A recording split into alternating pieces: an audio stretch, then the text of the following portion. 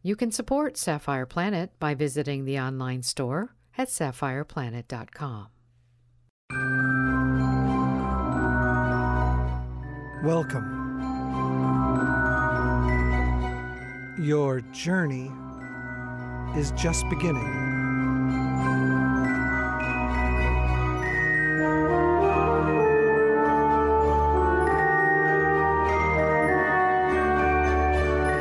You are now entering the Sapphire Planet.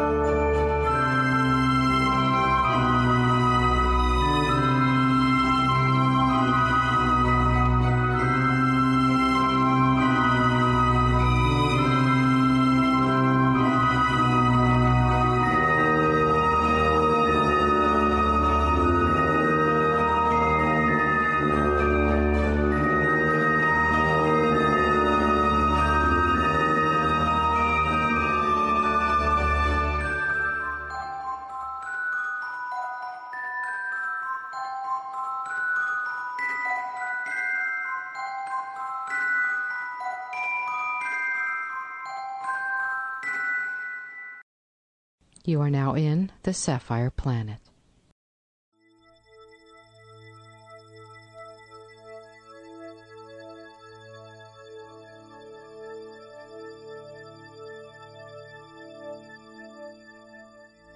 The history of Canada continues.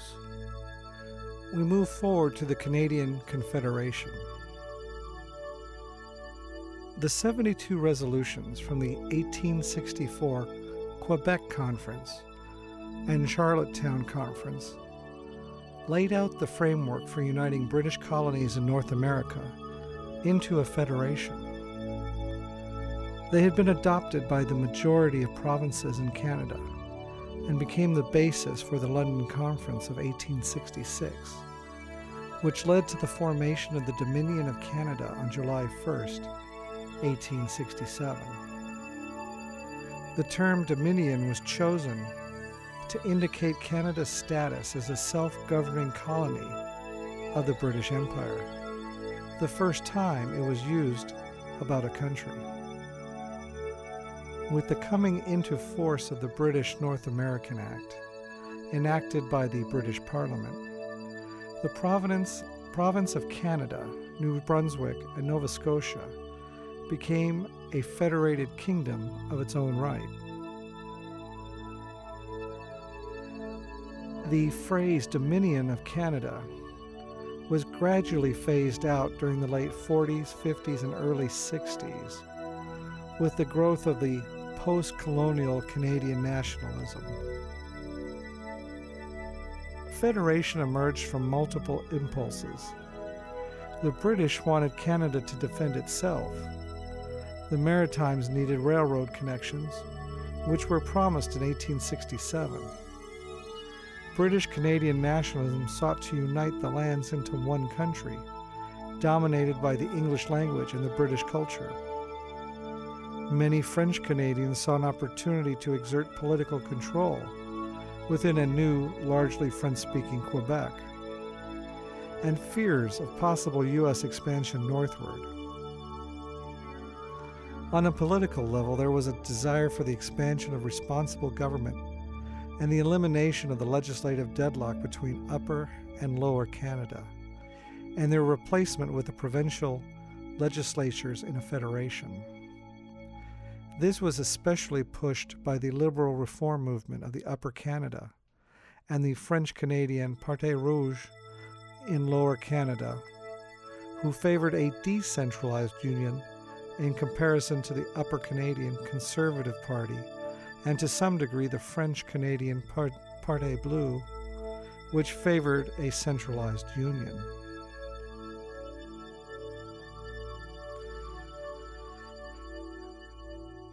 Using the lure of the Canadian Pacific Railway, a transcontinental line that would unite the nation, Ottawa attracted support in the Maritimes and in the British Columbia. In 1866, the colony of British Columbia and the colony of Vancouver Island merged into a single colony of British Columbia. It joined the Canadian Confederation in 1871. In 1873, Prince Edward Island joined. Newfoundland, which had no use for a transcontinental railway, voted no in 1869 and did not join Canada until the year 1949.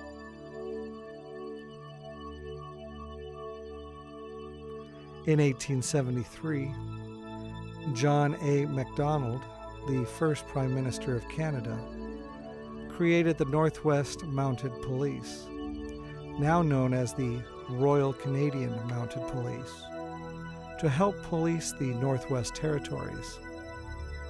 Specifically, the Mounties were to assert Canadian sovereignty over possible American encroachments into the sparsely populated land. The Mounties' first large-scale mission was to suppress the Second Independence Movement by Manitoba's Métis, a mixed-blood people of joint First Nations and European descent who originated in the mid-17th century. The desire for independence erupted in the Red River Rebellion in 1869 and the later Northwest Rebellion in 1885, led by Louis Riel. Suppressing the rebellion was Canada's first independent military action. It cost about $5 million, and it demonstrated the need to complete the Canadian Pacific Railway. It guaranteed Anglophone control of the prairies and demonstrated the national government was capable of decisive action. However, it lost the Conservative Party most of their support in Quebec and led to permanent distrust of the Anglophone community on the part of the Francophones. In 1905, when Saskatchewan and Alberta were admitted as provinces, they were growing rapidly thanks to abundant wheat crops that attracted immigration to the plains by Ukrainians and Northern and Central Europeans, and by settlers from the United States, Britain, and Eastern Canada.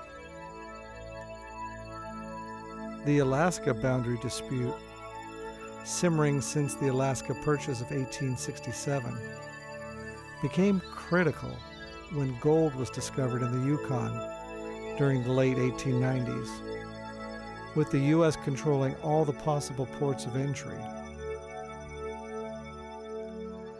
Canada argued its boundary included the port of Skagway.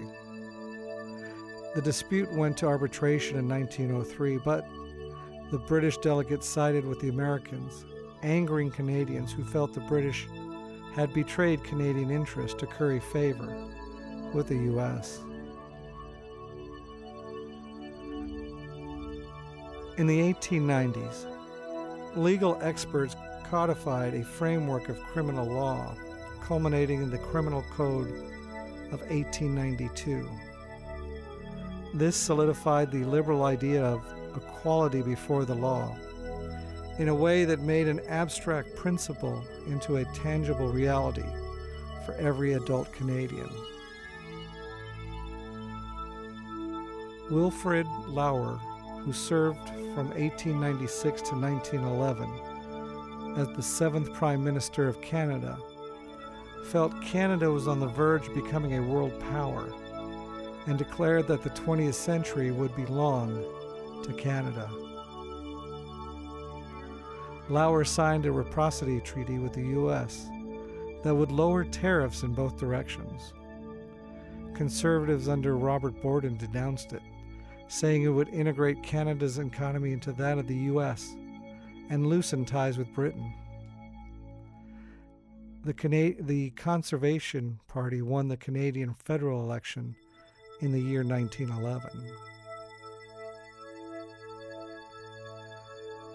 Canadian culture as is understood today can be traced to its time period of westward expansion. Contributing factors include Canada's unique geography, climate, and cultural makeup. Being a cold country with long winter nights for most of the year, certain unique leisure activities developed in Canada during this period included hockey and lacrosse. During this period, the churches tried to steer leisure activities by preaching against drinking and scheduling annual revivals and weekly club activities. By 1930, radio played a major role in uniting Canadians behind their local or regional hockey teams. Play-by-play sports coverage, especially of ice hockey, absorbed fans far more intensely than newspaper accounts the next day. Rural areas were especially influenced by sports coverage. Canadians in the 19th century came to believe themselves possessed of a unique northern character due to the long, harsh winters that only those of hard body and mind could survive. This hardiness was claimed as a Canadian trait, as such sports as ice hockey and snowshoeing that reflected this were asserted as characteristically Canadian. Outside the sports arena, Canadians expressed the national characteristics of being peaceful, orderly, and oh so very polite. Inside, they screamed their lungs out at ice hockey games, cheering for the speed, ferocity, and violence, making hockey an ambiguous symbol of Canada.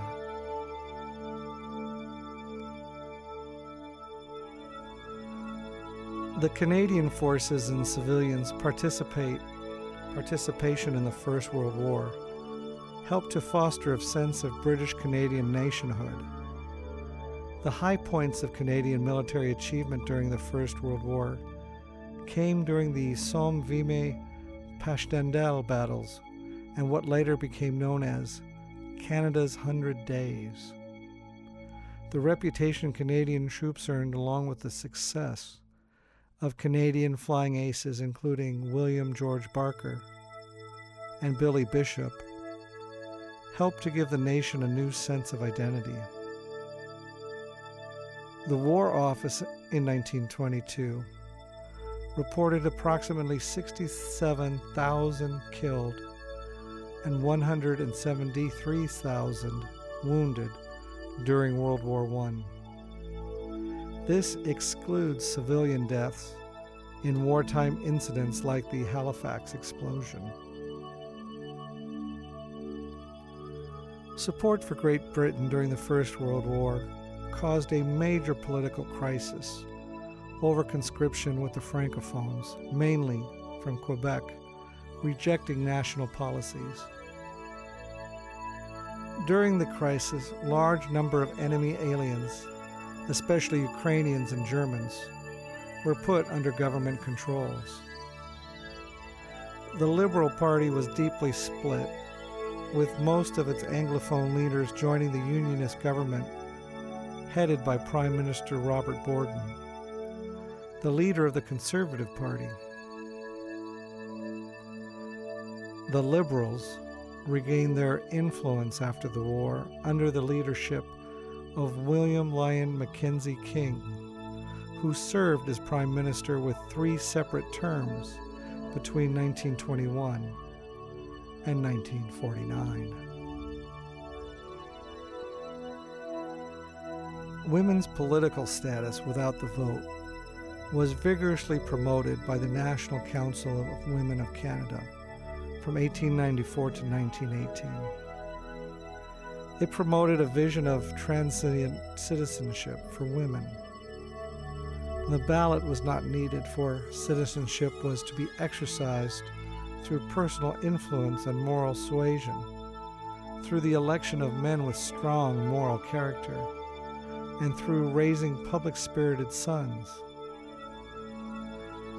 The National Council position reflected its nation-building program that sought to uphold Canada as a white settler nation, while the women's suffrage movement was important for extending the political rights of white women. It was also authorized through race-based arguments that linked white women's enfranchisement to the need to protect the nation from racial degeneration. Women did have a local vote in some provinces, as in Canada West from 1850, where women owning land could vote for school trustees. By 1900, other provinces adopted similar provisions. And in 1916, Manitoba took the lead in extending full women's suffrage. Simultaneously, suffragists gave strong support to the Prohibition movement, especially in Ontario and the Western provinces.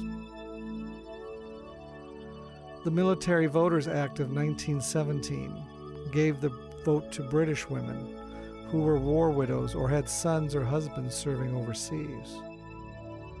Unionist Prime Minister Borden pledged himself during the 1917 campaign to equal suffrages for women. After his landslide victory, he introduced a bill in 1918 for extending the franchise to women.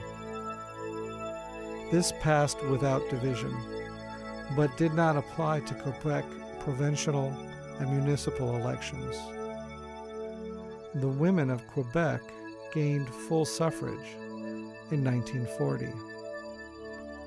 The first woman elected to Parliament was Agnes MacPhail of Ontario in the year 1921.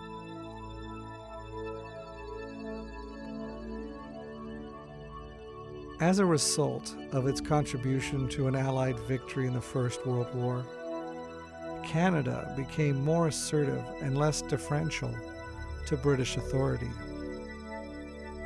Convinced that Canada had proven itself on the battlefields of Europe, Prime Minister Sir Robert Borden demanded that it have a separate seat at the Paris Peace Conference in 1919. This was initially opposed not only by Britain, but also the United States, which saw such a delegation as an extra British vote. Borden responded by pointing out that since Canada had lost nearly 60,000 men, a far larger proportion of its men, its right to equal status as a nation has been consecrated on the battlefield. British Prime Minister David Lloyd George eventually relented and convinced a reluctant Americans to accept the presence of delegations from Canada, India, Australian, Newfoundland, New Zealand, and South Africa. These also received their own seats in the League of Nations. Canada asked for neither reparations nor mandates. It played only a modest role at Paris, but just having a seat was a matter of pride. It was cautiously optimistic about the new League of Nations, in which it played an active and independent role. In 1923, British Prime Minister David Lloyd George appealed repeatedly for Canadian support in the Chinnak crisis, in which the war threatened between Britain and Turkey. Canada refused. The Department of External Affairs, which had been founded in 1909, was expanded and promoted Canadian autonomy as Canada reduced its reliance on British diplomats and used its own foreign service. Thus began the careers of such important diplomats as Norman Robertson and Hume Wrong and future Prime Minister Lester Pearson. In 1921 to 1926, William Lloyd Mackenzie's King's Liberal government pursued a conservative domestic policy with the object of lowering wartime taxes and, especially, cooling wartime ethnic tensions, as well as diffusing post-war labor conflicts. The Progressives refused to join the government, but did help the Liberals defeat non-confidence motions. King faced a delicate balancing act of reducing tariffs enough to please the prairie-based progressives, but not too much to alienate his vital support in industrial Ontario and Quebec, which needed tariffs to compete with American imports. King and Conservative leader Arthur Mahan sparred constantly and bitterly in Commons debates. The Progressives gradually weakened. Their effect and passionate leader Thomas Carrera resigned to return to his grain business and was replaced by the more placid Robert Fork. The socialist reformer J.S. Wordsworth gradually gained influence and power among the progressives, and he reached an accommodation with King on policy matters. In 1926, Prime Minister Mackenzie King advised the Governor-General, Lord Byng, to dissolve Parliament and call another election. But Byng refused, the only time that the Governor-General has exercised such a power. Instead, Byng called upon Mahan, the Conservative Party leader, to form a government. Mahan attempted to do so, but was unable to obtain a majority in the Commons, and he too advised dissolution, which this time was accepted. The episode, the King-Byng Affair, marks a constitutional crisis that was resolved by a new tradition of complete non-interference in Canadian political affairs on part of the British government.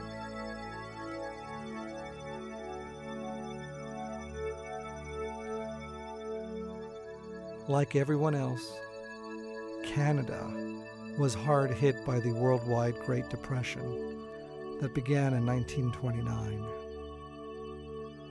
Between 1929 and 1933, the gross national product dropped 40% compared to only 37% in the United States at that same time.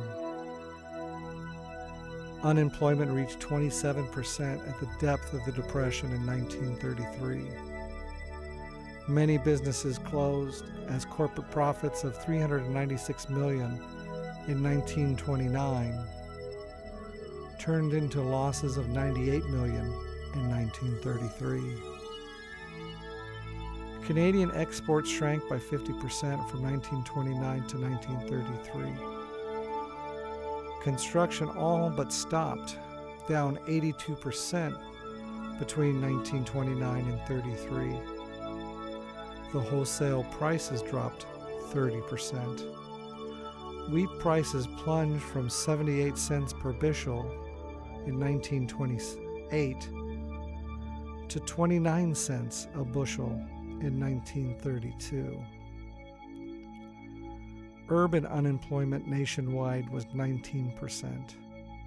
Toronto's rate was 17%, according to the census of 1931. Farmers who stayed on their farms were not considered unemployed. By 1933, 30% of the labor force was out of work, and 1/5 of the population became dependent on government assistance. Wages fell, as did prices. Worst hit were areas dependent on primary industries such as farming, mining, and logging, as prices fell and there was few alternative jobs. Most families had moderate losses and little hardship, though they too became pessimistic, and their debts became heavier as prices fell. Some families saw most of all of their assets disappear and suffered severely. In 1930, the first stage of the Long Depression, Prime Minister King believed that the crisis was a temporary swing of the business cycle and that the economy would soon recover without government intervention. He refused to provide unemployment relief or federal aid to the provinces, saying that if conservative provincial governments demanded federal dollars, he would not give them a 5-cent piece. His blunt wisecrack was used to defeat the Liberals in the 1930 election. The main issue was the rapid deterioration of the economy and whether the Prime Minister was out of touch with the hardships of ordinary people. The winner of the 1930 election was Richard Bedford Bennett and the Conservatives. Bennett had promised high tariffs and large-scale spending, but as deficits increased, he became wary and cut back severely on federal spending. With falling support and depression getting only worse, Bennett attempted to introduce policies based on the New Deal of President Franklin Delano Roosevelt in the United States, but he got little passed. Bennett's government became a focus of popular discontent. For example, auto owners saved on gasoline by using horses to pull their cars, dubbing them Bennett buggies. The conservative failure to restore prosperity led to the return of Mackenzie King's Liberals in the 1935 election. In the 1935, the Liberals used the slogan, "King or Chaos," to win a landslide in the 1935 election. Promising a much-desired trade treaty with the U.S., the Mackenzie King government passed in 1935 Reciprocal Trade Agreement. It marked the turning point in Canadian-American economic relations, reversing the disastrous trade war of 1930-1931, lowering tariffs and yielding a dramatic increase in trade. The worst of the Depression had passed by 1935, as Ottawa launched relief programs such as the National Housing Act and National Employment Commission.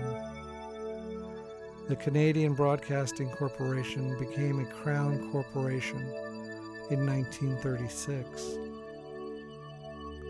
Trans-Canada Airlines, the precursor to Air Canada, was formed in 1937, as was the National Film Board of Canada in 1939. In 1938, Parliament transformed the Bank of Canada from a private entity to a Crown Corporation. One political response was highly restrictive immigration policy and a rise in nativism. Times were especially hard in Western Canada, where a full recovery did not occur until the Second World War began in 1939. One response was the creation of new political parties, such as the Social Credit Movement and the Cooperative Commonwealth Federation, as well as popular protests in the form of On to Ottawa Trek.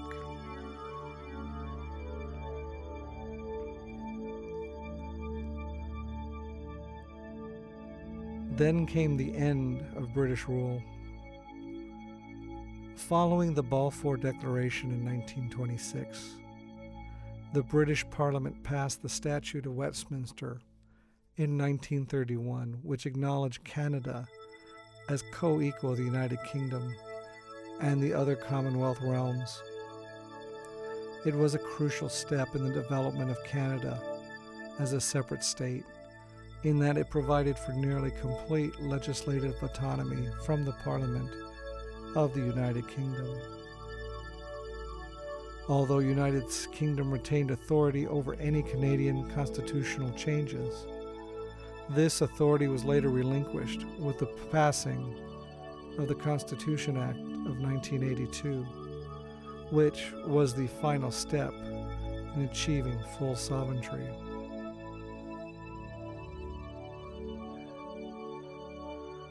Next came World War II.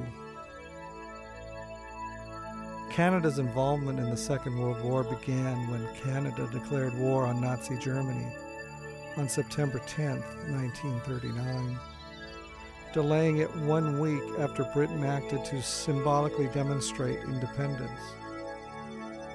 The war restored Canada's economic health and its self-confidence, as it played a major role in the Atlantic and in Europe.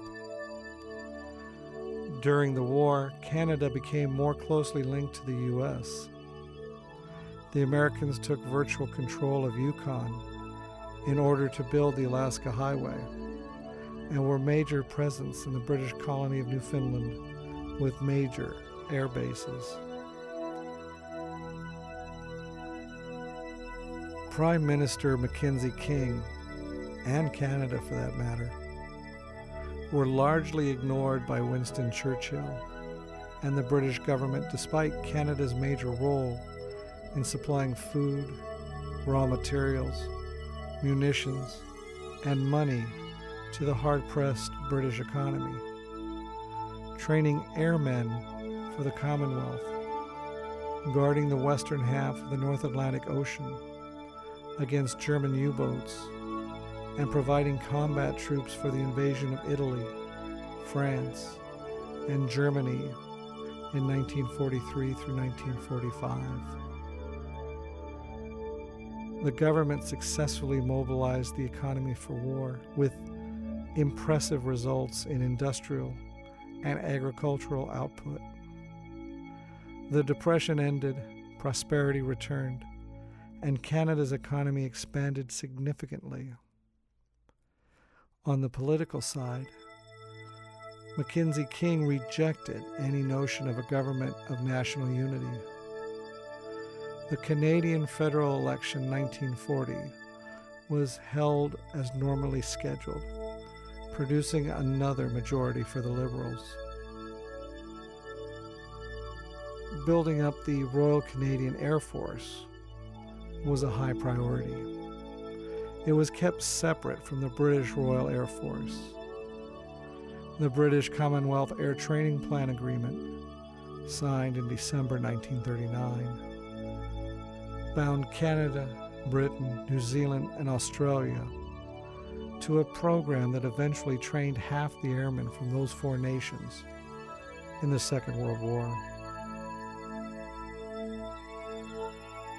After the start of the War with Japan in December 1941, the government, in cooperation with the U.S., began the Japanese-Canadian internment, which sent 22,000 British Columbia residents of Japanese descent to relocation camps far from the coast.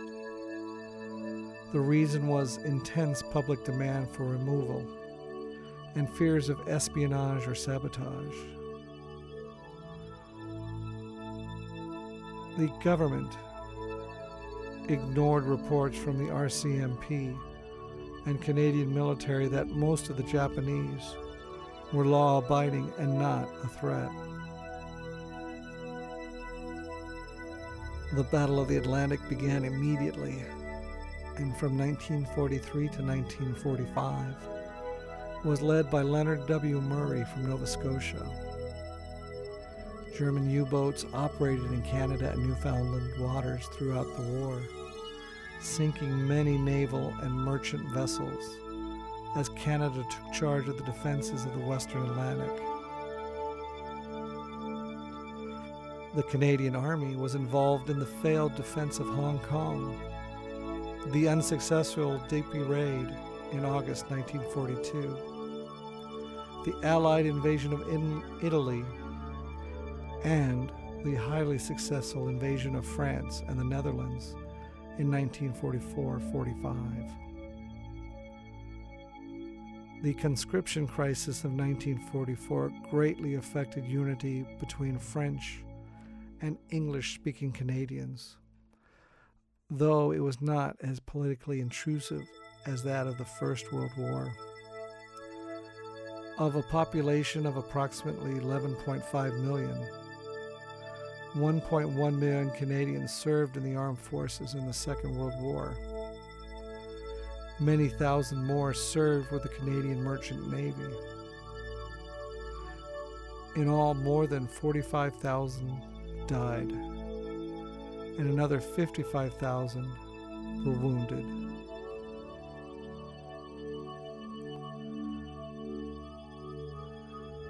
Finally, the war ended. Prosperity returned to Canada during the Second World War and continued in the preceding years with the development of universal health care, old age pensions, and veterans pensions. The financial crisis of the Great Depression had led the Dominion of Newfoundland to relinquish responsible government in 1934 and became a crown colony ruled by a British governor.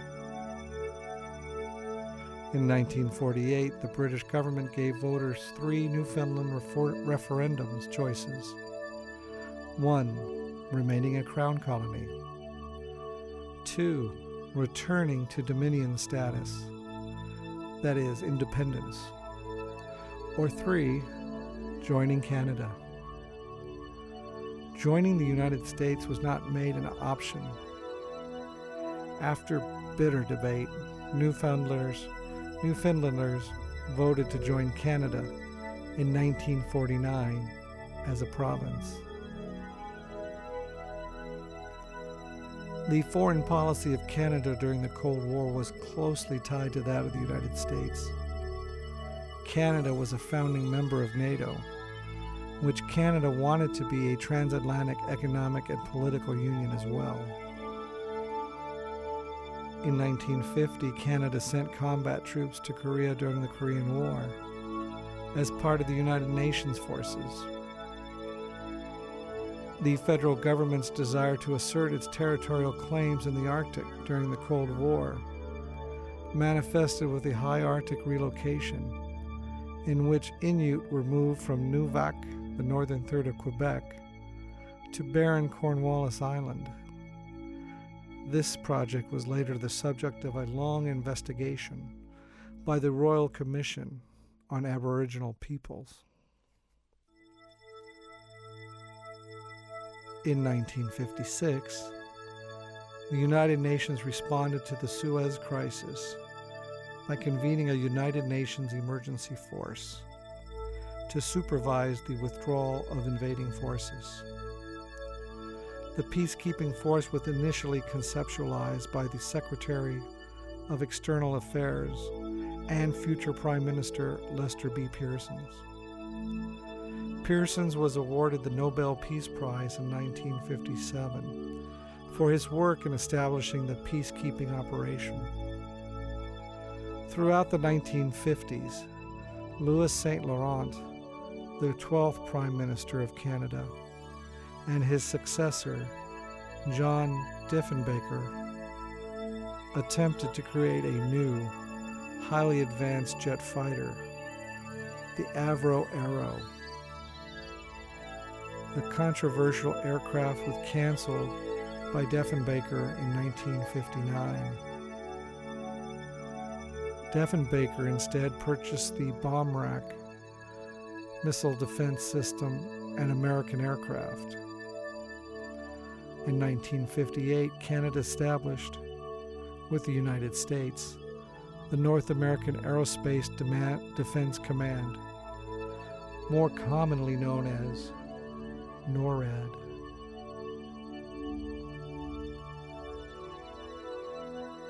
In the 1960s, what became known as the Quiet Revolution took place in Quebec, overthrowing the old establishment which centered on the Roman Catholic Archdiocese of Quebec and led to modernizing of the economy and society. Quebecist nationalists demanded independence, and tension rose until violence erupted during the 1970 October crisis. The 2 kidnappings and the murder of Pierre Laporte were the biggest domestic news stories in Canada's history. In 1976, the Parti Québécois was elected to power in Quebec with nationalist visions that including securing French linguistic rights in the province and the pursuit of some form of sovereignty for Quebec. This culminated in the 1980 referendum in Quebec on questions of sovereignty association, which was turned down by 59% of the voters. In 1965, Canada adopted the maple leaf flag, although not without considerable debate and misgivings among a large number of English Canadians. The World's Fair, titled Expo 67, came to Montreal coinciding with the Canadian centennial that year. The fair opened on April 28, 1967 with the theme Man and His World, and became the best attended of all BIE-sanctioned world expositions until that time. Legislative restrictions on Canada immigration that have favored British and other European immigrants were amended in the 1960s, opening the doors to immigrants from all parts of the world. While the 1950s had seen high levels of immigration from Britain, Ireland, Italy, and North Continental Europe, by the 70s, immigration increasingly came from India, China, Vietnam, Jamaica, and Haiti.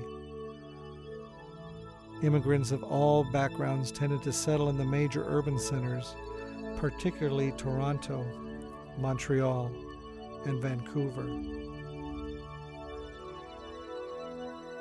During his long tenure in office, from 1968 to 79 and 1980 to 84, Prime Minister Pierre Trudeau made social and cultural changes his political goals, including the pursuit of official bilingualism in Canada and plans for a significant constitutional change.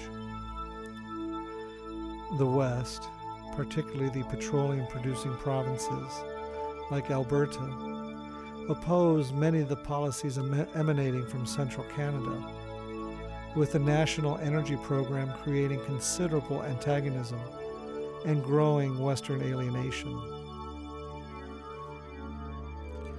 Multiculturalism in Canada was adopted as the official policy of the Canadian government during the Prime Ministership of Pierre Trudeau.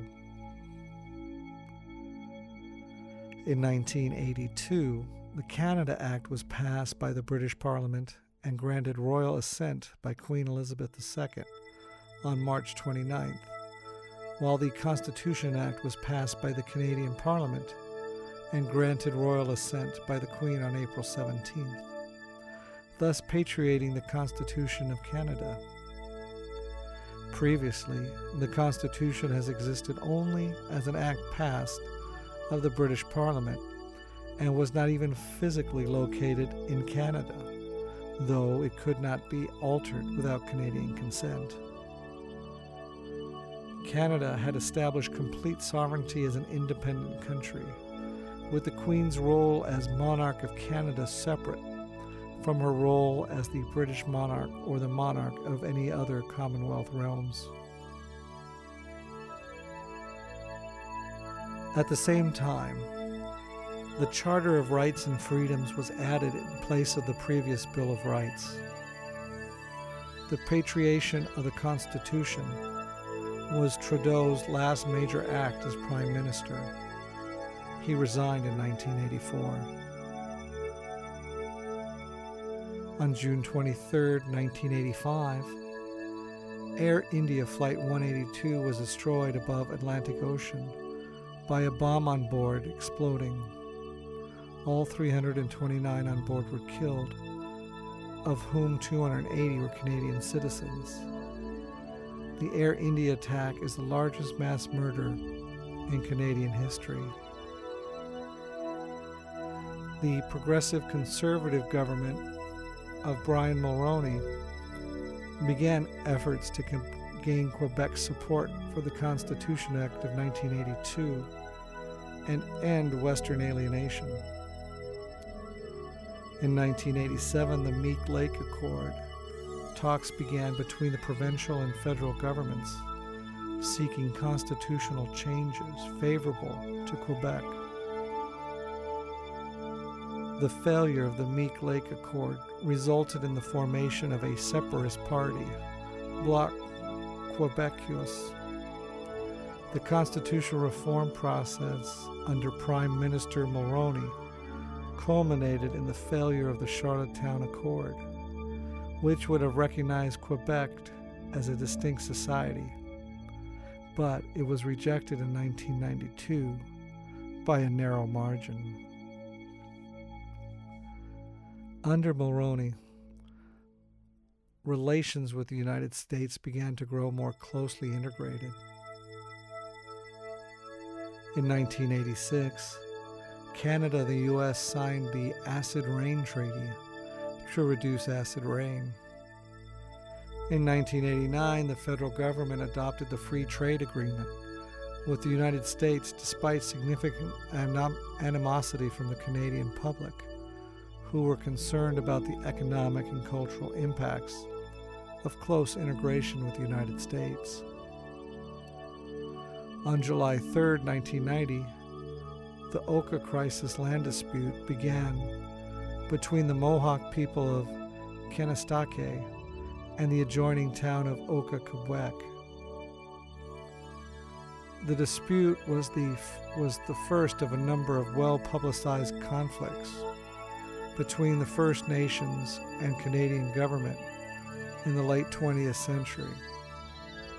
In August 1990, Canada was one of the First Nations to condemn Iraq's invasion of Kuwait, and it quickly agreed to join the U.S.-led coalition. Canada deployed destroyers and later CF-18 Hornet Squadron with support personnel, as well as a field hospital to deal with casualties. Following Mulroney's resignation as Prime Minister in 1993, Kim Campbell took office and became Canada's first female Prime Minister.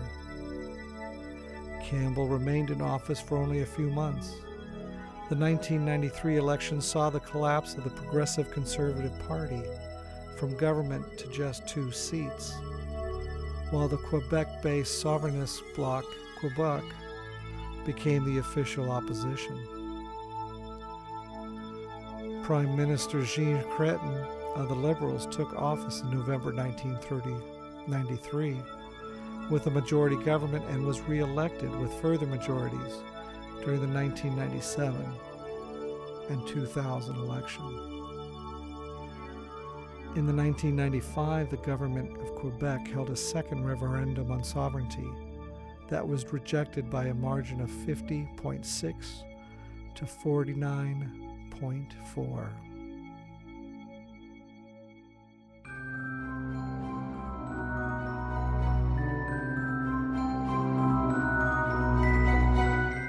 Your journey is now ending.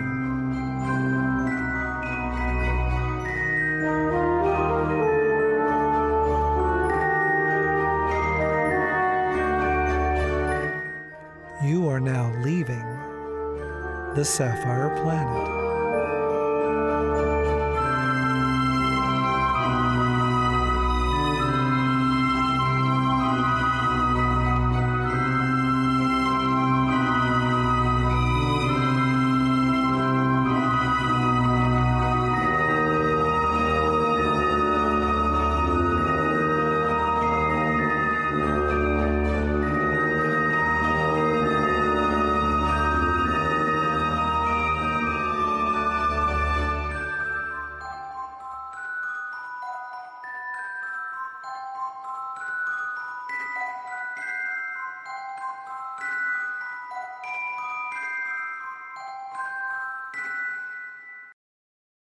Goodbye from the Sapphire Planet.